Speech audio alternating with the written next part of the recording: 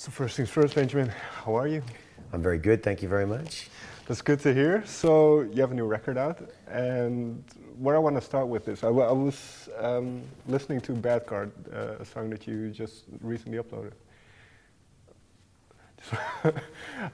Shall I help your manager? No. He's all right, he's all right. He wanted to know whether he could come in to give me some water or not. Thanks, dude. Oh, perfect, thank you very much. So I was listening to the song Bad Card that you recently uploaded, and in your verse you talk about kind of discovering reggae and what it meant to you. And so since this album is titled Roots, going back to the early beginnings, what kind of change did reggae make in your kind of musical development?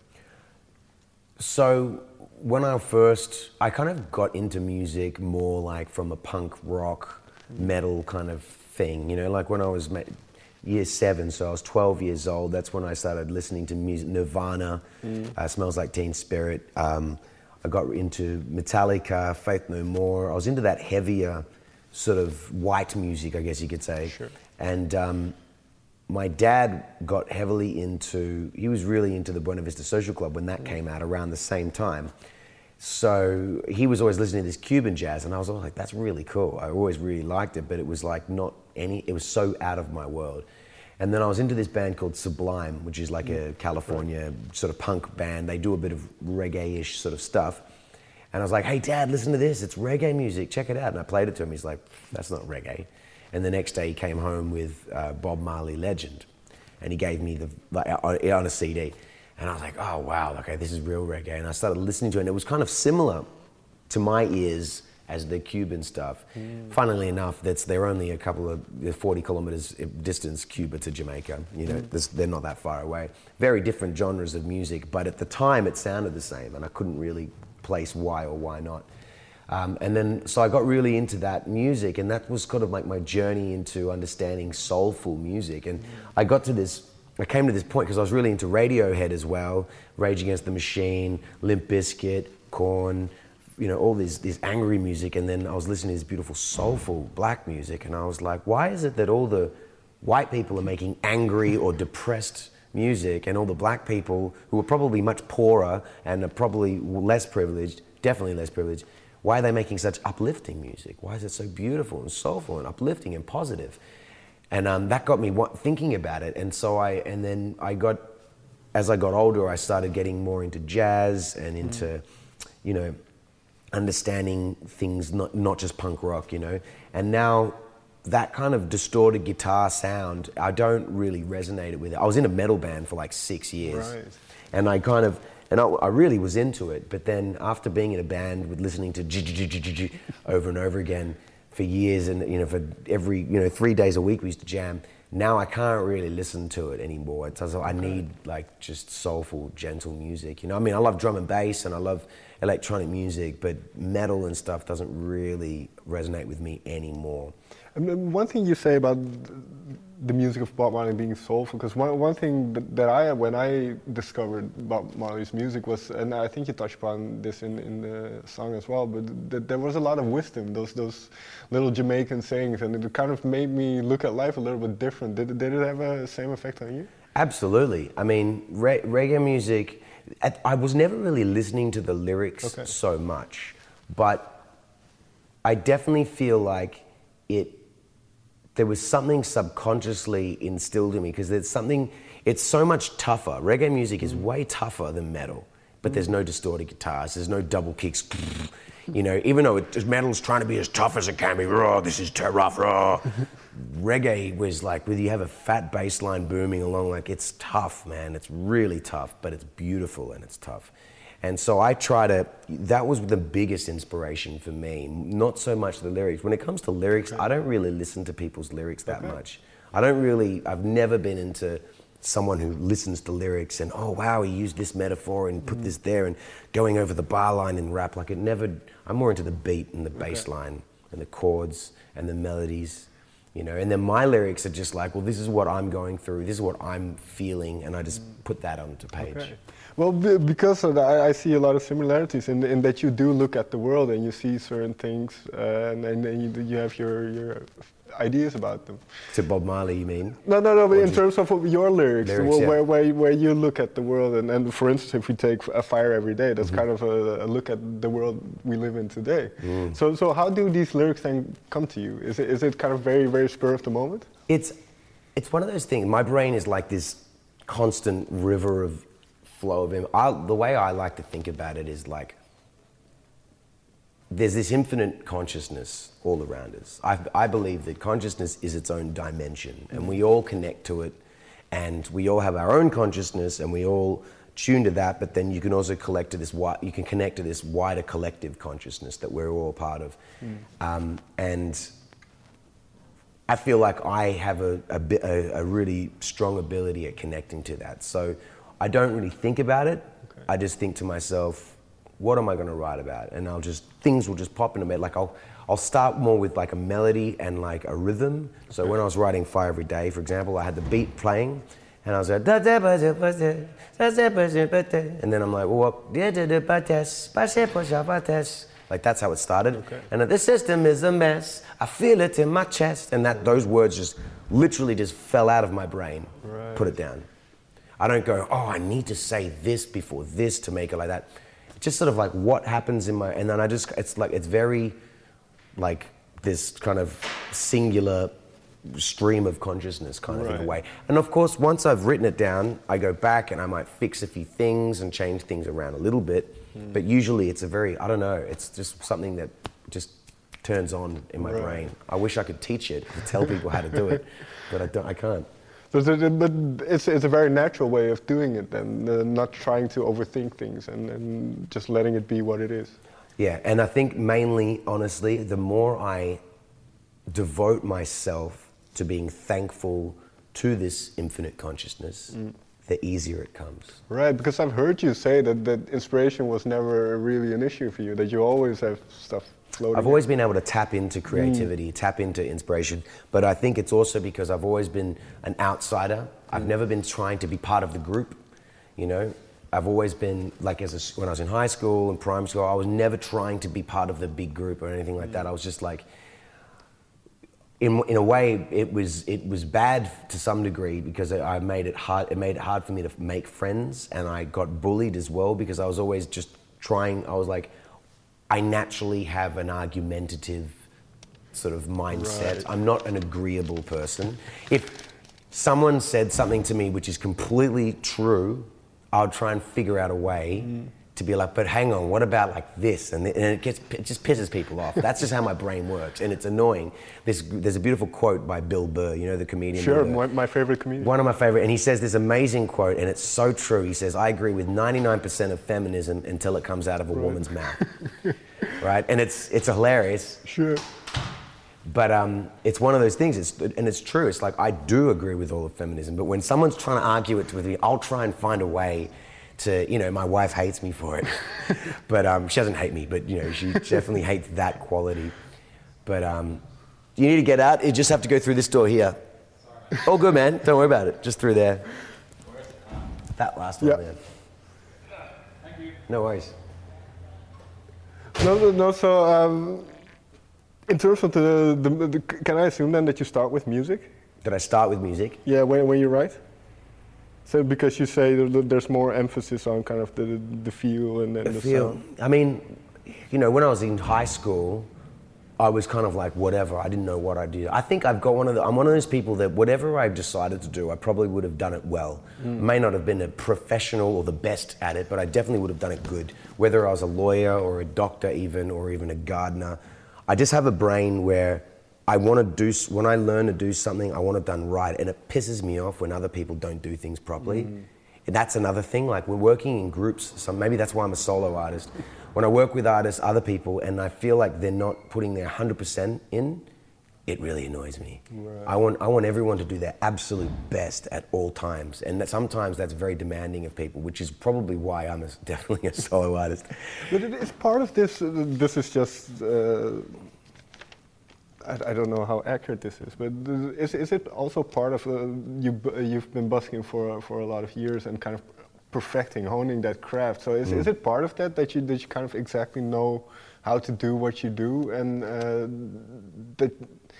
because you know that you kind of ask the same diligence from other people?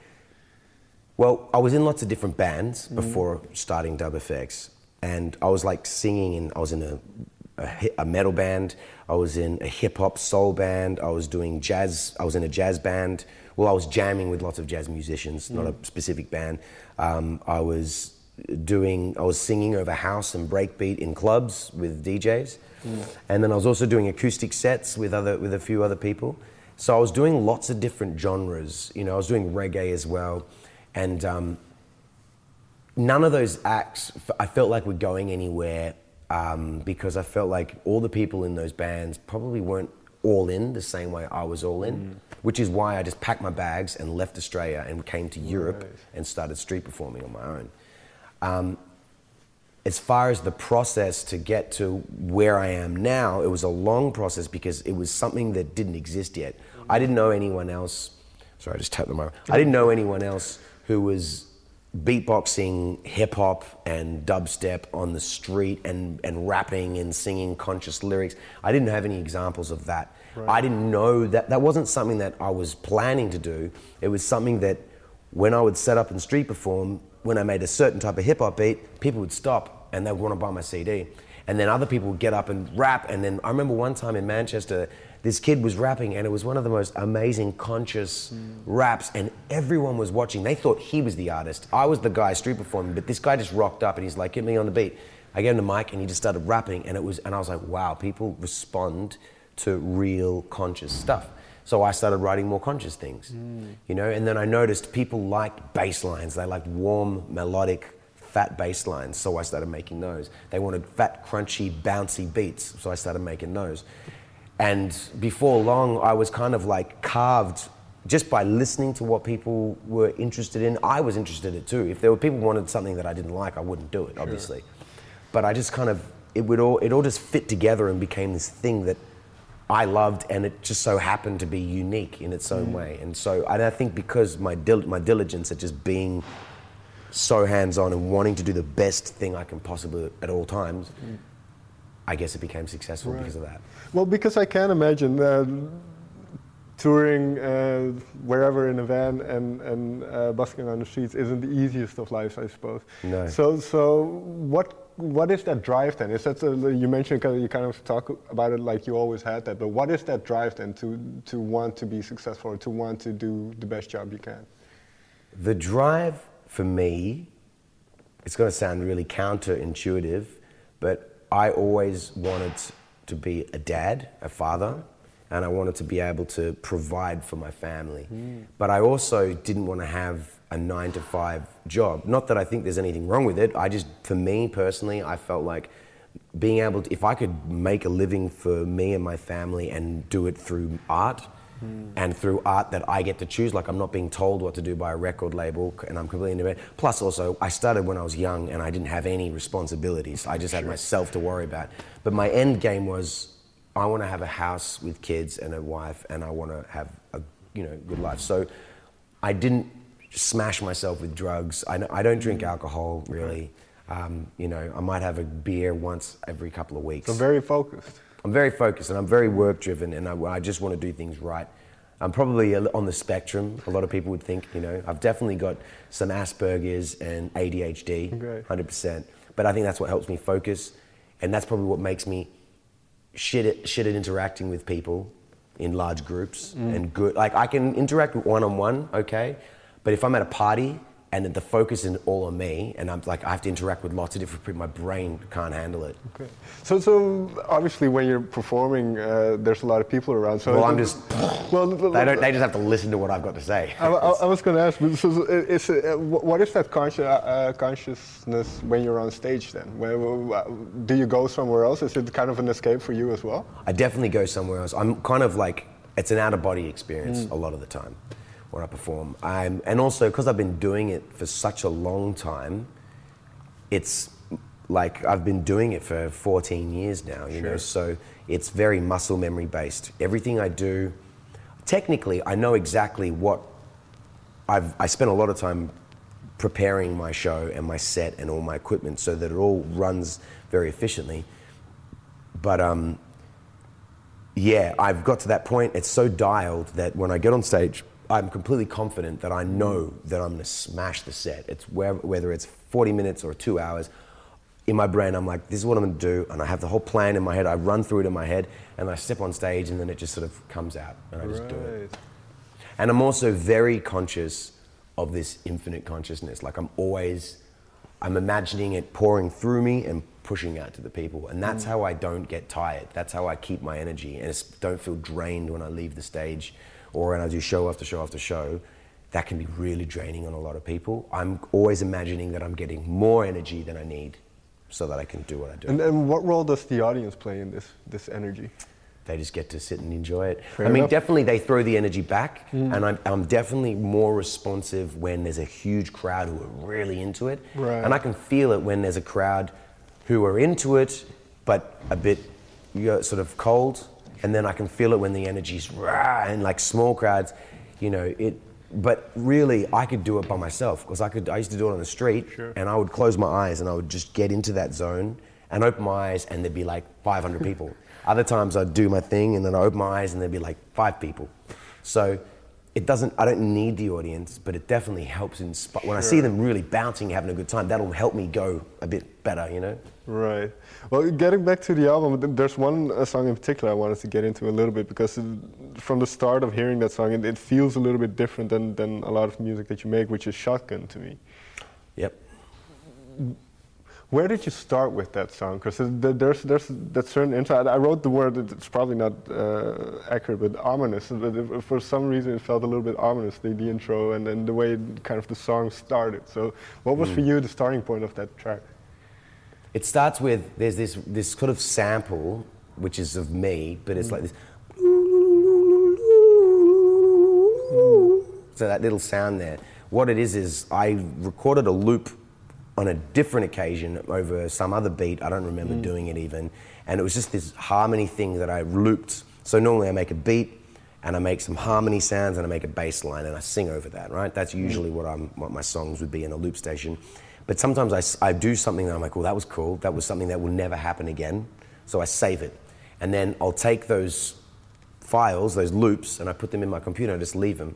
And one day I just took those loops and I put them in a drum machine, and I put the harmony loop, and I put that on the key, so I can go, so it'll be like, you're up the scale, you can play this loop, and it goes faster, goes slower as you go down in pitch. And I was messing around with this one, I was like, oh, this is really cool, and I found this groove, so I recorded that, and then I put that with the steppers groove. I had the stepper beat already, Right. And I started playing with this harmony thing in this weird contest, and that was the beginning. And then I made the bass line.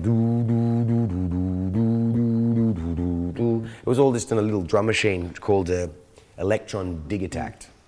The fact that you do so much yourself, in a way, you create all these sounds yourself. Is it sometimes difficult to know what direction a song goes into? It always changes. Like I'll start a song as a hip hop beat, and it'll turn into a reggae song or a jungle tune or a drum and bass. I just sometimes I make the remix before I've even made the original. That's what usually happens with me. Like I'll do this, I had like one of the songs on Branches, which is the next thing I'm going to be releasing. It started off as like this kind of really gentle hip hop with like a samba guitar, and then while I was making it, I'm like, oh, the remix is going to be sick. So I started making the remix and now it's just the remix. Okay. It's like a drum and bass version of the tune.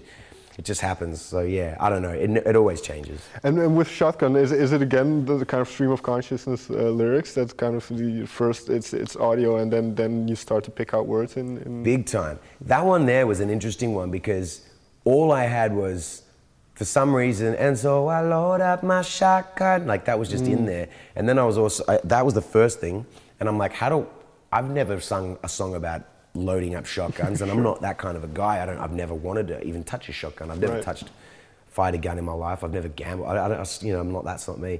And then I was like, I was walking down the street and heard a rich man say, I'm a living in the streets and I'm a dying today. And I was like, came up with this story and this idea of if I was to meet myself in the future. So the young version of me meeting the old man of me. And that old man is the old man that made all the wrong choices. He's a bum, he lives in the street, He's bitter and he's angry, and he hates himself, and he asks the young me to kill him. That's what the story's about. So is that in a sense a reminder to yourself in a way that because you mentioned kind of the goal was always to have that family, have a wife, family, and you have that now. Exactly. So is that the more kind of don't go down this like gambling or whatever you can do to fuck up your life path? Exactly. But just stay on what you do. And that's right. Yeah, that's literally it's about him. You know, because there's a moment in the song where he gets the young me. He's being asked by the old me to shoot him, and then somehow the young me, now all of a sudden the old me's got the gun, he shoots the young me, right? And I see the gods, and the gods say, just go back and hold the ones you love, appreciate life, do, you know, what you can to be a better person and all that sort of stuff. That is kind of like a reminder. It's basically, yeah. I mean, it's like I could have easily fucked my life up, right? You know, but I think that I've just been good at surrounding myself with good people. I was at a stage in my previous relationship where I could have, I mean, a lot of the inspiration for that song was where I would be if I stayed in my previous relationship. Because I became very bitter, very, very angry, and unappreciative of where I was. And I felt like all the hard work I was doing there was no payoff. That's where I felt like, and if I'd stayed in that relationship, I would be really, I'd want to kill myself, I think. Right. So, but luckily I'm not in that relationship, and Luckily, my wife is amazing, and I'm super, super blessed. I've got 2 beautiful children. But yeah, that's the song. It's like if I went down that wrong path. Finally then, and this kind of ties into what we just talked about, but it seems to me at least that your music has a lot of emphasis on kind of self-awareness, but also self-acceptance, kind of, allowing yourself to be yourself in a way. Is that also something you've carried from your childhood, or something that gradually you realized about the world and about kind of how you want to conduct yourself? Definitely. I think because I always did feel out of place growing up to some degree, and I think a lot of that was also because I grew up in Australia till I was 9, then I moved to Italy with my mum for 3 years. And all of a sudden, I felt out of place in Australia, but now I felt out of place in Italy. And all the Italians had this opinion as to why I was strange and different. But the funny thing was, I was actually just like the people in Australia. I mean, I still had friends in Australia, of course. I didn't want to have them completely outcast, but it was like, I was like, oh, these Italian people were giving me shit for being how most people think you're supposed to be in Australia. Then after 3 years in Italy, I went back to Australia, and everyone was like, oh, these people think I'm too Italianized, or they don't understand this culture. And I was like, you don't know what you're talking about. You don't know what you're talking about. Nobody knows what they're fucking talking about. And that was when I had this realization is everyone's just brainwashed by the media, by the way people, and I had this really young. I was like, wow, because I remember seeing things in the media, big stories that were all over the world, but the media in Italy was talking about it in one context, with one point of view. The media in Australia had a completely different point of view. Some of these things, and I was like, wow, everyone thinks it's this way because of the media saying here, and everyone thinks it's that way because the media says in this country. I'm like, the media is like the god of all of us. I remember thinking that so early on. And so it always gave me this idea of like, we don't know what we're talking about. We don't know what really is cool. So I kind of always had this outsider perspective. And so my lyrics, I guess, in a way, is I've always been, because I don't listen to what other people are writing about, I don't read other people's lyrics, I've always just written to what makes sense to me. And so my view of the world, it just comes out without any real, I don't question. I'm like, and people go, oh, I really like your lyrics. I'm like, really? I don't even... Because I did like your lyrics as well. It's interesting that, because I hear this every once in a while, that people who have interesting lyrics, they usually don't think about them too much. Really? Yeah, no, I definitely don't. I definitely have moments where I'll go back and read something that I wrote and go, wow, that's really clever. Like, it's about myself. I'm like, wow, that's really good. But I don't remember doing it that much. You know, I just kind of just did it, you know. All right. Benjamin, thank you very much for your time. Thanks for having me. Thank you. All right. Thanks.